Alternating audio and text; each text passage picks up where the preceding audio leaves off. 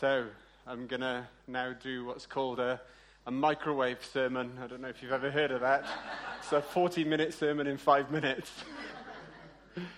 So, Nebo said earlier, he was saying that, wherever we go, Jesus is with us. And as he said that, I was picking cat fur off my jacket and thinking, yeah, my cat's with me everywhere I go as well. So, I'm going to talk about something today, something a little bit different to what I was originally going to talk about. And if I get an opportunity next year, I'll talk about the levels that we need to be at with Jesus, or the level that God wants us to be at with him. But I was in the car driving to Wales, and I was chatting to a spiritual brother who was going through a tough time, and we talked about joy, and we were talking about happiness. And after that conversation, God just said to me, I want you to share what you just shared with your spiritual brother. So I scrapped the original sermon, and hopefully I'll get an opportunity to do that next year. And we're going to talk about joy today. So if you want to turn to your Bibles, it's going to be from Luke 2, and it's verse 10. And I'll just wait till you find the verse. And it says, "But the angel said to them, 'Do not be afraid. I bring you good news that will cause great joy for all the people. Today, in the town of David, a Savior has been born to you. He is the Messiah, the Lord.'" And I'm just going to stop there for a minute because I've titled this talk is "The Joy is My Strength." And joy is power. And we've just come off the back of a season in the Christian calendar known as Advent. And the word Advent comes from the Latin ventus, and it just simply means coming. So the Advent season runs from December the 1st to the 24th. And it's the season where Christians pause in anticipation and celebration of the coming of the birth of Jesus Christ. And I don't know about you guys, but every now and again I have to pause for the cause and acknowledge that I'm glad that he came. That's right. Because when he came down, my life went up. And I don't know where I'd be, who I'd be, or how I would have been if he didn't come down. And I mean that. I honestly don't know where I would have been, who I would have been. And I'm sure there's some of you out there that feel the same way. So I'm so grateful for the ultimate gift that came into my life. And it isn't just a gift under the tree. It's a gift on the tree. And I'm glad he came, and his name is Jesus. And there are a number of reasons we should engage in celebration regarding his coming. But in our time together today, I want to lift something up that I believe is extremely important and yet often overlooked. And here it is. I'm glad he came because his presence gave me a present. I'm saying I'm glad because his presence give me a present. So what's the present that he gave me? It's in the text that we just read in Luke chapter 2. His presence give me the present of joy. And it's clear in the text. You have a group of men. One version of the story calls them shepherds. Another version calls them wise men. But these shepherds, who are wise men, attending to their flock. And all of a sudden, they have an unannounced encounter with an angel, and the angel is a messenger of God, and they're startled, and they're unnerved, and the angel says to them, "Don't be afraid. I've got some good news." And he says, this good news is going to bring you great joy. Hallelujah. I've got some good news, and this good news is going to bring you great joy. These shepherds are just minding their own business, and unannounced they get exposed to undeserved information. Jesus has been born. The word hadn't even got out yet. Nobody's posted it on Facebook. Nobody's sent a text to all. Nobody's done a group message on WhatsApp. But all of a sudden, these shepherds, they get exposed to information before anybody else. And that's called favor. And we say it's the favor of God. It's undeserved. It's unexplainable. It's unearned preferential treatment. And it's the only thing that you can do to respond appropriately is by giving God praise. It's treatment that shouldn't lead to arrogance, but appreciation. It's when something happened that shouldn't happen to you, that you don't deserve to happen to you, but them happening to you is a revelation not of our goodness, but of God's goodness. And this is why we respond with praise, not because I've been good to God, but because he's been good to us. Favor, and I want it for my life. And sometimes that's the way favor shows up, by giving you access to information that nobody else had got. And in this case, it was Jesus. But not only did these wise men have access to information that everybody else didn't get, they had access to an opportunity that everyone else didn't get. And the opportunity, because of that information, the opportunity that they had was to have an audience with Jesus. How amazing is that? I mean, they get to see him wrapped in swaddling clothes in a manger. They not only got the information, they got that opportunity as well. It's called favor. And when God gives us undeserved, unearned, unexplainable access to opportunities for which there is no explanation, God did it not because we've been good to him, but because he's been good to us. Favor. You can't earn favor, but these wise men, these shepherds, they teach us that you can position yourself for it because of what they were doing. And that's all they were doing. They were just being faithful. They were just being faithful, just watching their flock. But sometimes, the shepherds then, it was kind of the lowest kind of job that you could have then. And sometimes people minimize what we do. They kind of drag you down to their level because they don't want to pull themselves up. And I could imagine people kind of minimizing these shepherds. But something that I've learned over the last couple of years is that if you're faithful over a few things, then God can make you ruler over many. What I'm saying is that God uses our stewardship over what you have now to determine whether or not you'll be faithful to what's coming next. And I don't know who I'm talking to in this room today, but I believe there's some people who believe because they've been faithful to a few things that God's going to make them rule over many. And an angel, he comes to these shepherds and he says, I've got good news and it's going to bring great joy. And what's the good news? Well, they said, in the town of David, a Savior has been born to you. He is the Christos. He's the anointed one. He's the Messiah. He's the Lord. He said there's some good news that should bring great joy. And here it is. The presence of Jesus should produce the present of joy. In other words, people who have Jesus should be people who have joy. Joy to the world. The Lord has come. Let earth receive her King. What I'm trying to get us to see here is that joy is the birthright of the believer.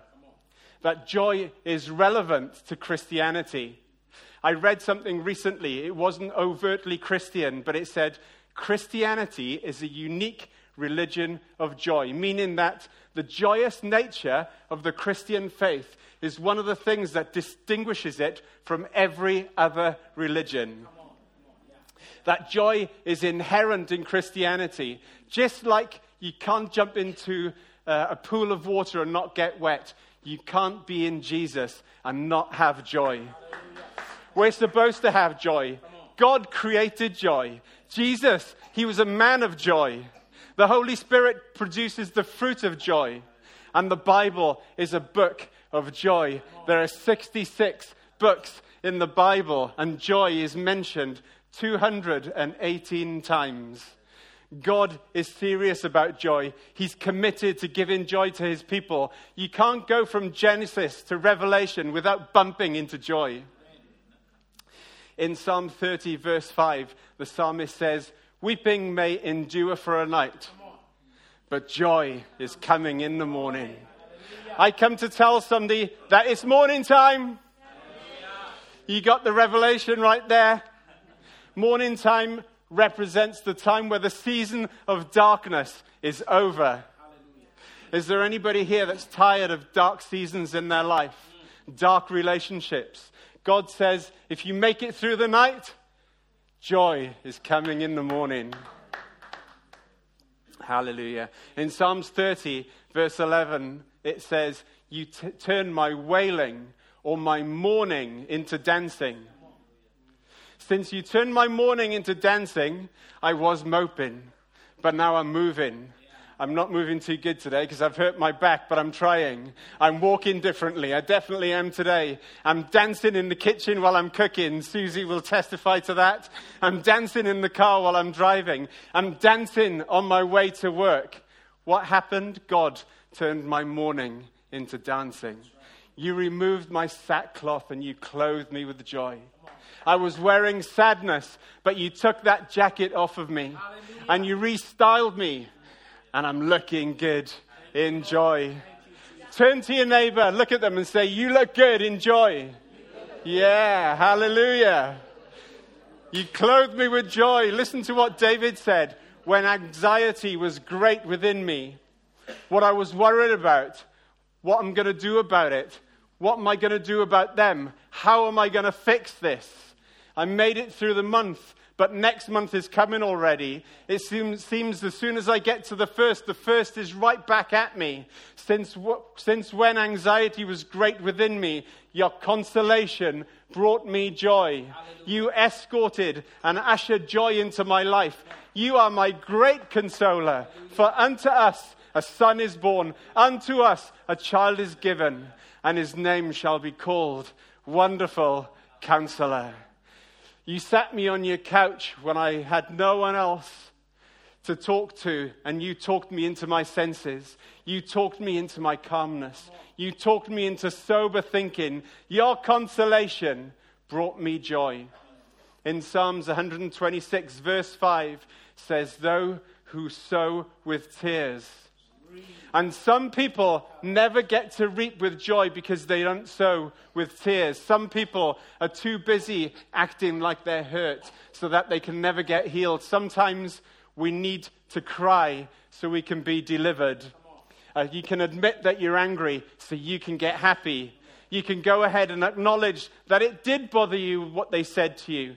It's okay to cry. But there is undeniable emphasis in God's word on joy. Jesus even said, gave us the word. Jesus even said he gave us the word to give us joy. In John 15, verse 11, Jesus said, "I told you this so that my joy may be in you and that your joy may be complete." It is an undeniable emphasis of joy in God's work. What God is doing. What is God doing? He's exposing us. It's evidence of the way God intends for us to be spiritually impacted, but not just emotionally. He wants us to impact us spiritually as well. Because sometimes we think about joy as being impacted spiritually, but actually it's an emotional impact as well. But what if I told you that the God who revealed himself through Scripture cares about more than how you're doing morally. That's important, but he also cares about how we're doing emotionally. What parent is not concerned about the emotional condition of their children? Think about that. For some of us, when your child comes home from school, and we've all been through this, you know when something's off. You can just tell. And Eliane will come home from school, she's stomping around. And I'll say, what's the matter? What's the answer? Nothing. Nothing. But I go straight into Law and Order or CSI, or for us older generation, it might be Columbo. But if you like me, I really want to try and help them to navigate through these types of emotions. So I would be a little bit more persistent, and I'd be like, come on, I know there's something wrong. Has somebody said something? It's like, who was it? What's their last name? And now I've turned into Liam Neeson, and I'm like, I have a particular set of skills. I'll hunt them, and I'll find them. We're in church, and then I'll pray for them. But if we feel that way about our children, and we're imperfect parents, how much more does our Heavenly Father feel about you and I? And he's the perfect parent. That's why he said, touch not mine anointed. Don't put your hands on my child. He cares, and he wants to bring the believer past an emotional quality of life. He wants to navigate us through our fickle feelings and bring us into an emotional condition that the Bible calls joy. I don't want a fickle feeling called happiness. I want an emotional condition called joy. So what's the difference between happiness and joy? I'm going to show you, because Cyrus is just going to bring up a slide, if it works. There we go. Because most people can't step into joy because they're misdiagnosing happiness as joy. See, if you don't know what joy is, you don't know when you have it. And most people feel like they lost joy when what they've actually lost is happiness. Because happiness and joy aren't the same thing. Happiness is a feeling. Joy is an emotional condition. And here it is. Happiness is triggered by the external. Joy is triggered by the internal. But what does that really mean? I'm going to try and break it down. So happiness, I don't know if you've heard this saying, happiness is connected to happenings. So something's got to happen on the outside to make me happy. But here's the problem. In order for me to have or maintain happiness, stuff has to be right that I can't control. And it's got to stay right. All at the same time. So it means if you're dating or if you're married, in that relationship with somebody, the relationship has to be good. All the time. But then if you've got kids, then the kids have to be good at the same time as the relationship. And if you've got more than one kid, it means that all the kids got to be good all of the time. So the relationship is good, and then if the relationship is good, all the kids are good at the same time. That means that the money can't be funny and the change can't be strange, right? So that means that when you go into your work environment, then things have to be going right the way they're supposed to at work. And then if things are going right the way they're supposed to go at work, then everything has to be going right in your body. And I don't know about you, but I've never had all of those things go right for me all at the same time and stay that way. Ever. That's too much pressure on things I can't control. I don't want my happiness to be in the hands of a moody co-worker. I don't want my happiness to be in the hands of a temperamental teenager. I don't want my happiness to be in the hands of the economy, because they're all things I can't control. Happiness is triggered by the external. Joy is triggered by the internal. Happiness is short-term. Joy is long-term.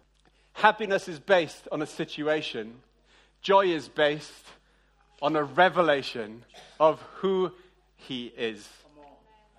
Happiness is a natural emotion. Joy is a spiritual experience. Happiness comes from feelings.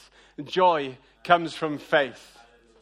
You can't have joy without having faith. But if you've got faith, listen to this. Joy is a sense of jubilation based on a revelation that my well-being rests securely in the hands of a God who is producing a favorable outcome for me. Hallelujah. It means that even when I'm in the middle of a tough situation, I can have a revelation. It means when I'm in the storms of life, I can still praise the one who gives life. It means I can see something everybody else can't see. That the situation doesn't have the final say. My Savior does. And my Savior is committed to producing a favorable outcome for me, meaning that when it's all over, it's working in my favor. Hebrews 12 verse 2 puts it this way. It says, fixing our eyes on Jesus, the author and finisher of our faith, for the joy set before him, endured the cross. He was able to endure the cross in the present because of the joy set before him in the future. And here it is. This is really important. Jesus on the cross. His activity on the cross reveals the distinction between feelings and emotional conditions. So he's on the cross and he has joy, but he still feels pain. Because his activity on the cross lets us know he had pain. But his commitment to still minister in the pain lets us know that he had joy. He had pain, but pain didn't have him. He would have been, because if pain had him, he literally would have been only focused on the pain while he was hanging on the cross. But in the midst of him enduring his own pain, he's looking at a criminal next to him. And he's saying, today you will be with me in paradise. Because he had pain, but pain didn't have him. See, when you have joy, it doesn't mean that you won't have pain. It does mean that your joy won't let your pain have you. Joy is spiritual, not just emotional. It can exist simultaneously with contradictory feelings, so that you can be grieving the loss of a loved one and weeping, feeling sadness, yet still have joy. Amen. Paul in his book of Thessalonians says, we weep, but we do not weep as others weep, who have no hope. He says, I'm crying because I miss them, not because I'm worried about them. I know they've gone to a better place, so I'm not crying for them. I'm crying for me. I'm sad, but I still have joy.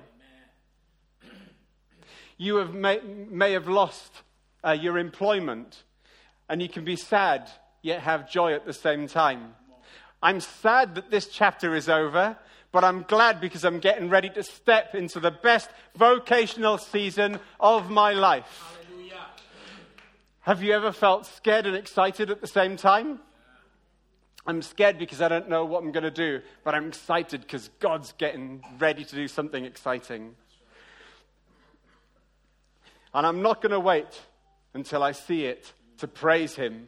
I'm going to praise. I'm going to praise him regardless of the situation. I'm going to praise in the devil's face.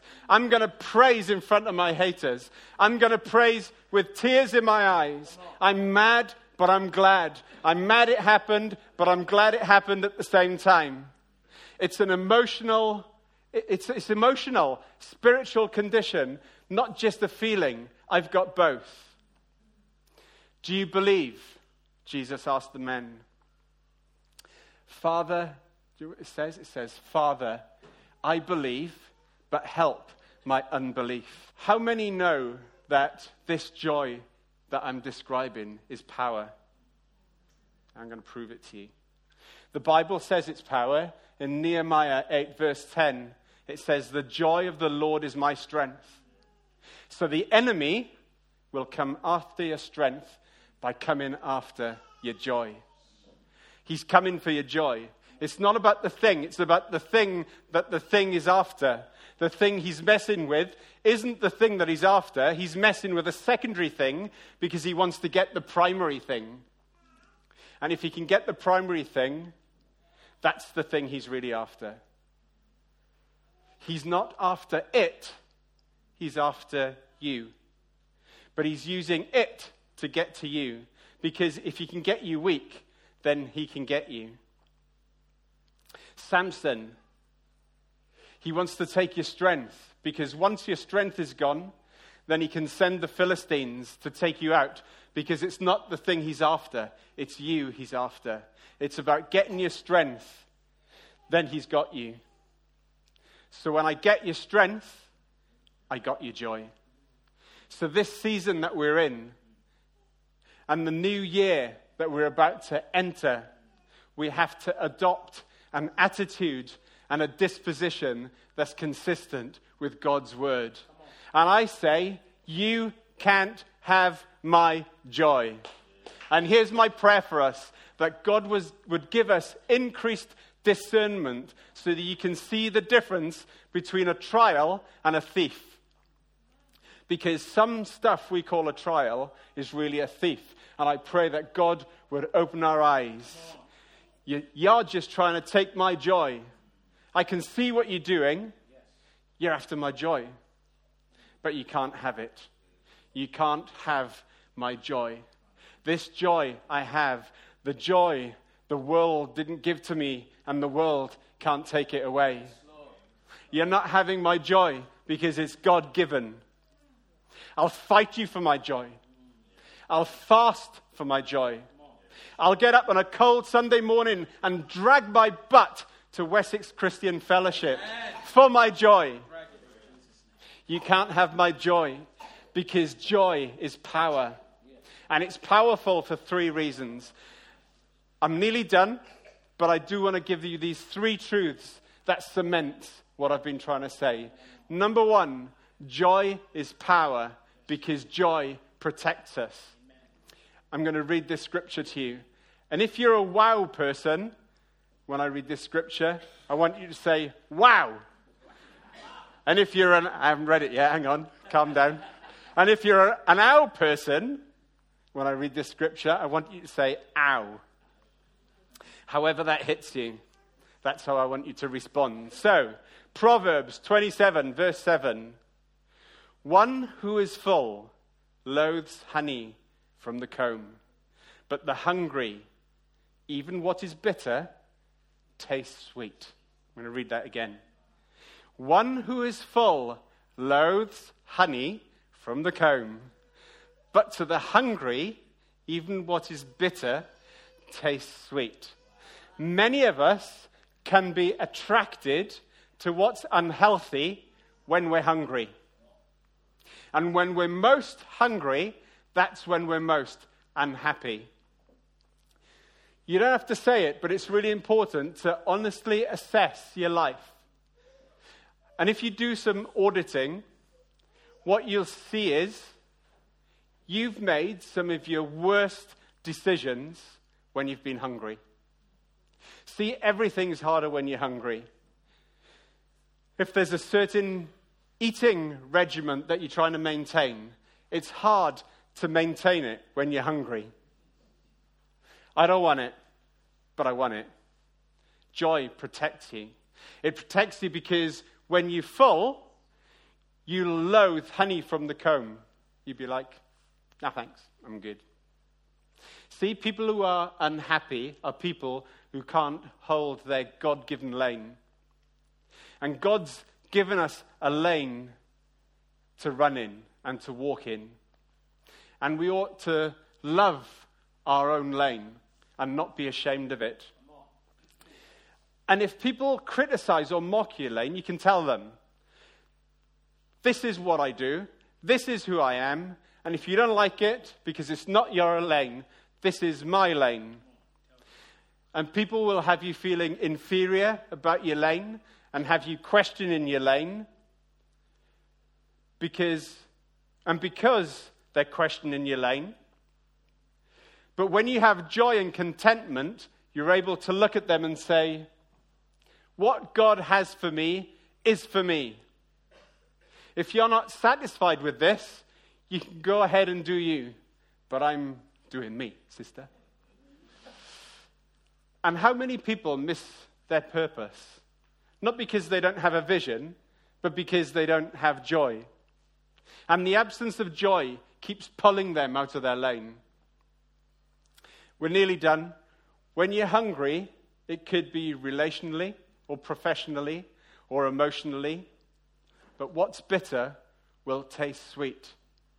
And sometimes you can settle for less than God's best. So joy protects you from settling for less because you're content. Should we just have the worship team up?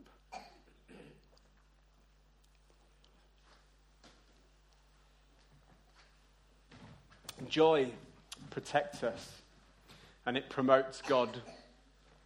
Isaiah 43 verse 7 says, we were created for God's glory.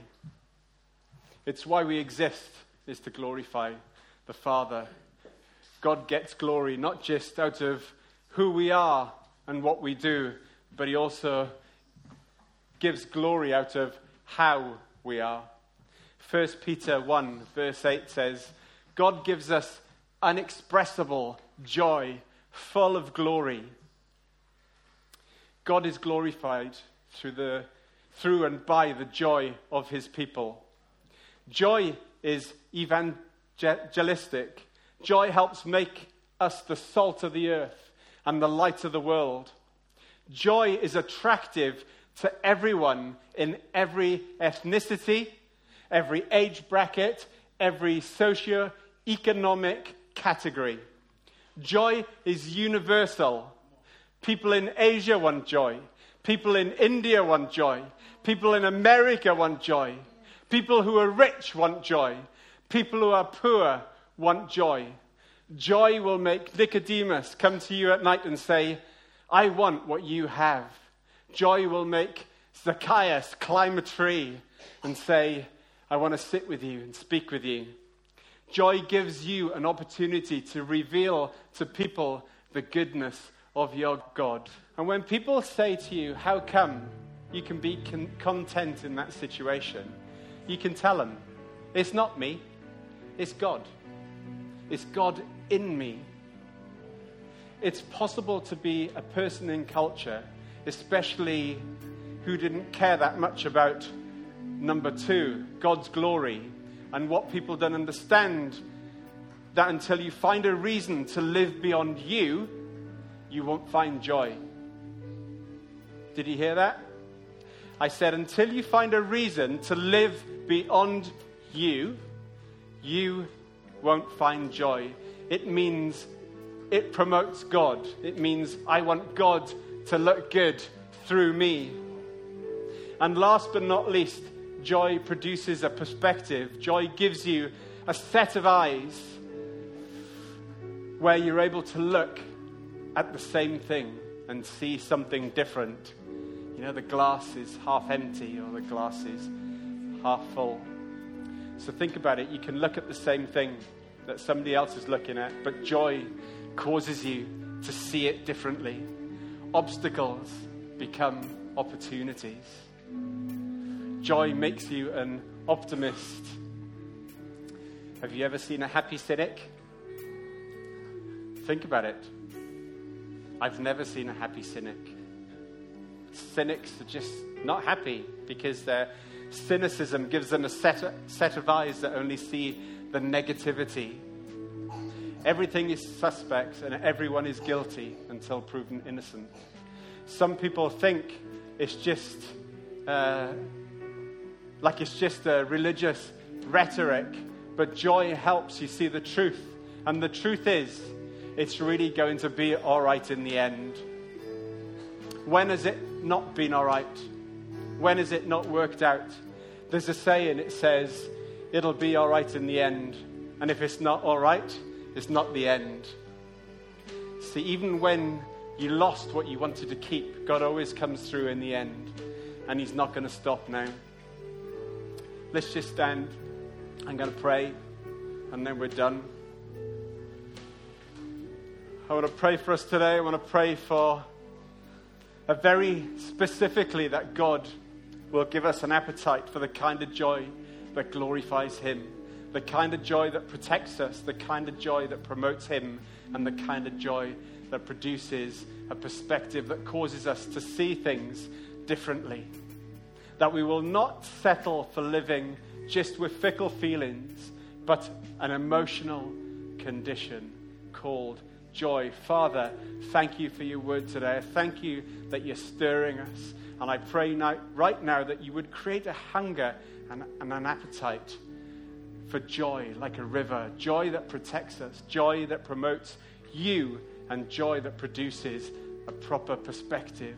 I give you praise now that you're creating in the hearts of your people a holy discernment, a dissatisfaction which is less than your best. And I pray that you would irritate us and agitate us out of levels of living that are beneath your intention for us. May we step into the fullness of your best for our lives. And I pray over your people that they step into one of the most joy-filled seasons of their life in 2020. May you be glorified through our joy. In Jesus' name we pray. Hallelujah. Amen. Thank you, Lord Jesus, for your joy. Thank you. Thank you. Thank you, Lord, for the word. Thank you for the revelation of joy. Father, thank you that we're ending the year with joy. Father, thank you right now for your joy that we carry on the inside. We worship you right now.